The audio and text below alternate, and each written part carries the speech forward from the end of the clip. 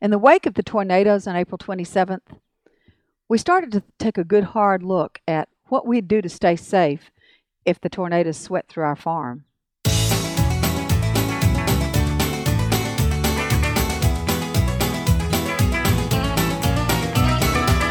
Welcome to Longleaf Breeze. Beginners learning subsistence farming using 3 simple principles, approaching but never reaching subsistence. It's gotta be fun while we're doing it. And we don't make allness statements. And now, Lee and Amanda Borden. Thanks, Adrian, and welcome to our podcast of June the 15th, 2011. We are in the process of building the lodge up the hill from the barn, and we are, as we speak, working on the storm shelter and root cellar that will be in the basement of that lodge. So we thought we'd spend some time today talking about how we got to this point and how we are approaching it and how we hope to use that little room when we have finished with it. Why don't you start by telling us about how we stored food last winter? Yeah, it was real important to us to have a place that we could store root vegetables. Mostly, I think all we had last year was sweet potatoes. This year, we hope to have onions and maybe some carrots next year. But we had a good bit of pumpkin, and we had a number of different types of winter squash. So we basically just found a shelf that we put out in an old bookcase that we put out in our storage room, and put all those. Actually, we had some watermelons too. Now that I'm That's thinking true. about it, our watermelons were late last year, and we just stuck them out in the storage room and went out there and picked them out when we needed them. The problem with it, of course, is when the weather's hot. It's on the west side of the building. That sun just comes right through there, and that area stays very warm. So it only works in the wintertime. But it worked fairly well. It did work, yes. In the wintertime. We started the late fall with produce just spilling out off the shelf, out onto the floor. And, you know, I don't have any idea how much it was, but it was a lot. It filled up a bookcase that fit underneath a window. So, you know, about a half height. And then spilled out onto the floor all around that bookcase. And we ate from that larder most of the winter. Sweet really potatoes, nice. Pumpkins, like you say, spaghetti Winter squash, butternut squash, what's that, delicata squash. And it was good. We were glad to have it. But we've known all along we needed to do something more meaningful because we hope that won't be all we have. We hope we'll have even more in future years. So what we're building now is a 12-foot by 16-foot room that is below the lodge we are about to build. And that's a huge room. I know. But if we're going to have shelves that come out from the wall on which we store pumpkins, etc., plus we're canning. Actually, that's one thing we haven't talked about. As we can, true. We need a place to store those. There. And see, what we've got now is in a bin out in the storage room. We do have some pear preserves that we canned last year. And we are keeping them in a dark place in that bin. That bin is opaque, so that they won't get any light. But a root cellar would be a much more effective place to store canned food. And you have also talked about the possibility of our making wine. Yes, storing from wine. muscadines and blueberries. And if we did that, we would plan to store the wine in that room as well. Yes. And, you know, I've been looking for a nice, cool place to store seed, and that might be another place to keep, you know, large quantities of You seed. bet. Be a great place to store seed. And as you already described in your introductory statement there, we got an added incentive to think about protection from storms as a result of those tornadoes that moved through the state on the 27th of April. For those of you who may not remember because you're not from Alabama, we had 2 huge tornadoes move. Well, I guess it's one huge tornado that struck Tuscaloosa and then struck Birmingham and killed 200 and something people, did all kinds of property damage. But the thing that was remarkable to most of us who were watching that and trying to help the people who were affected by it, is those massive tornadoes, if you were in a closeted room of your house, you probably died. Because it just flattened everything. In order to survive, you needed to be underground. Mm-hmm. That was what was so remarkable about all that. Because we've been thinking, up until then, I think, we were thinking that we would be fairly safe in the closet of our apartment here at the pole barn, which has no windows and is fairly well built. That is, the closet has no windows. Our little apartment does. Yeah, the apartment has windows, but the closet has no windows. And we were thinking, okay, that would be a fairly safe place to be in a storm. Yeah. Now we know better. Yeah, it just, I mean, when you saw those images of some of those tornado-stricken areas, everything was just flattened. It was just gone. And it just was not to say, we do know that some people did survive under the rubble. Yes. We hear stories about that. But your odds are better if you're underground.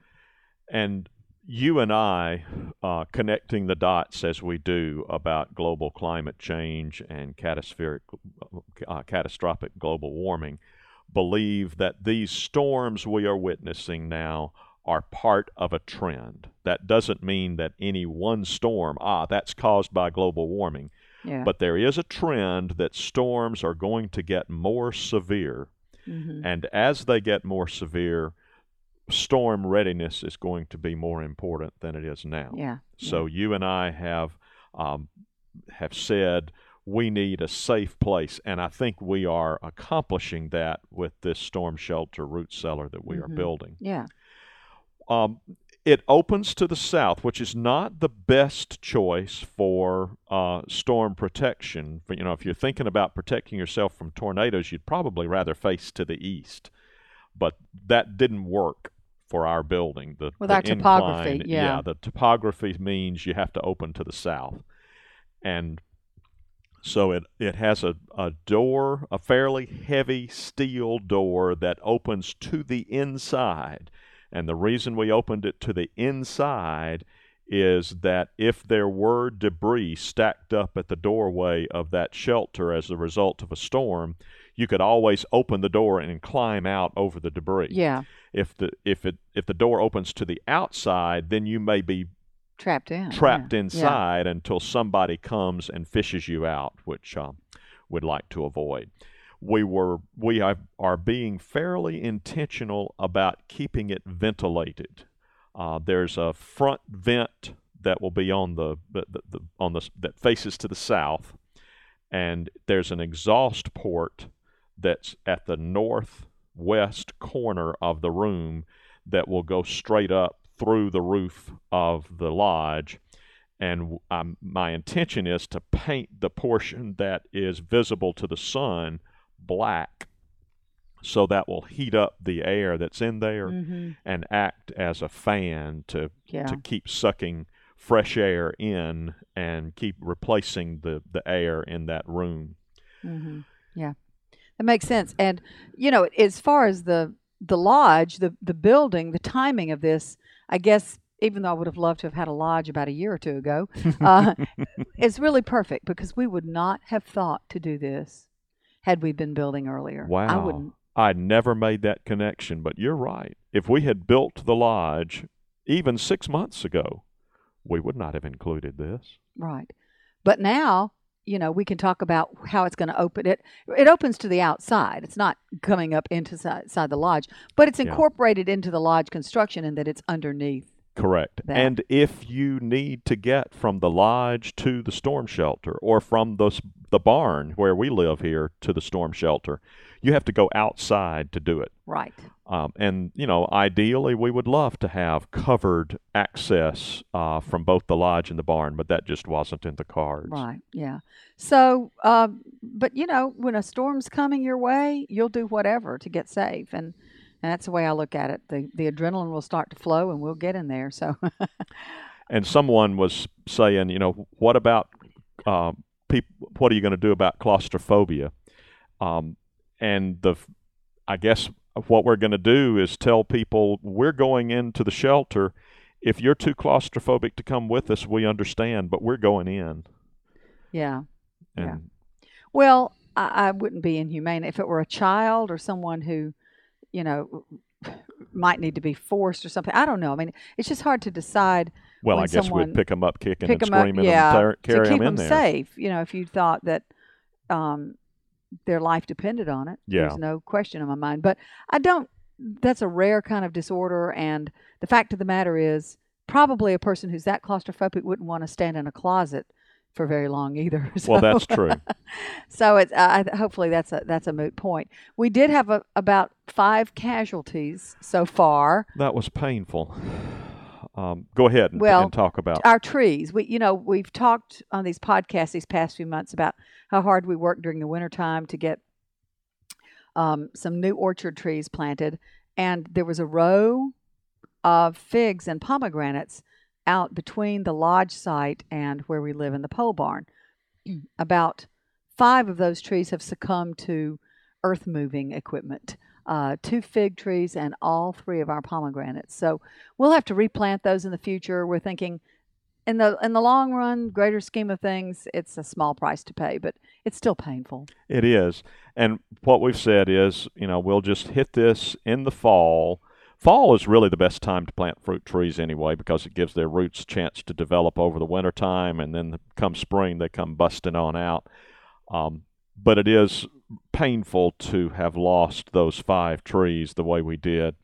And we realize we probably should have waited to plant them until after the lodge was finished we should anyway. Yeah. But, it's one of those things, it falls into the category of I can't do anything about it, so let's move on. Yeah. Let's talk a little bit about what it's costing us.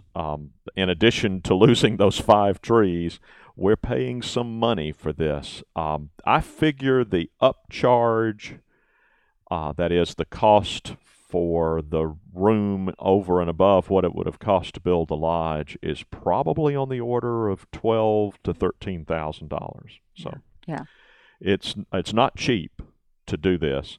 But we've decided it's important to us, and the peace of mind will be invaluable. Yeah, I mean, when you really think, what is your life worth?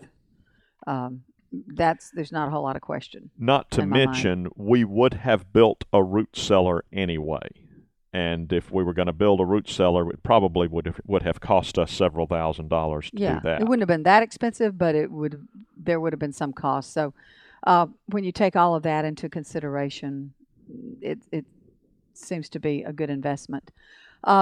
Maybe we could switch and talk a little bit about the terrible weather we're having here. Oh, I just love this, don't you? Drought. We continue to struggle with a drought and an unprecedented June heat wave. Yeah. It's been in the 90s every day. Every day's highs a 90 or above. All month long. And toward the end of the week, you'd been looking ahead and giving me the bad news this morning that it's going to be a high of 98 again by the end of next week. I'm thinking, oh, please, no. And it as we've already talked about, it's difficult for our crops to cope with this. Basically, what they do, with the benefit of drip irrigation, keeping them hydrated, is just sit there. They're not dying, but they're not fruiting and growing much. Some of them are. The cucumbers are doing okay. Actually, we got our first few cucumbers. It's interesting to me how little growth we're getting from the okra.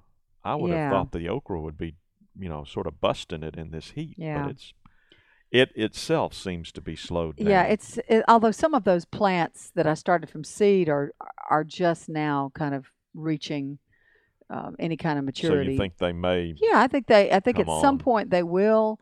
The okra that we're able to harvest now is actually from some plants that I bought as transplants. What is interesting is the squash vine borers seem to be coping just fine with the heat. It makes me sick. I have to go out there every day to patrol my squash plants for squash bugs and squash vine borers. I've had to pull several plants. Luckily, I had planted a whole lot of squash fairly close together, about as close as I could get by with. So, and the way squash spreads out, if I don't lose a whole lot more plants, we won't miss them. But it's painful to have to pull a plant because it's got a big old gaping hole in the bottom where squash vine borer has been in there. And are you still struggling with squash bugs Yes. as well? Oh, yes. Yes, I pull every day when I'm out there. I kill some squash bug eggs. I kill squash bugs in various stages of development, be they nymphs or adults. So yeah, they're out there, but I also am getting some squash, and I'm seeing. Yeah, we had great squash zucchini yeah. last night, night before last, and then That's right. leftovers last night. Mhm. So So, it makes me think, well, I guess it's worth it, but we've got to try a different strategy next year. This is just a killer, really, and very disheartening.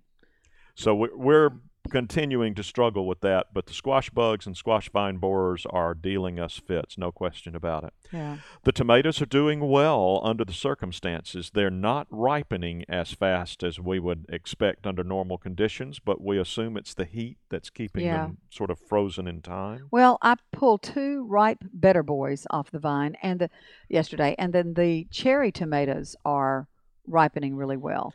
And But we're that's about setting it. fruit.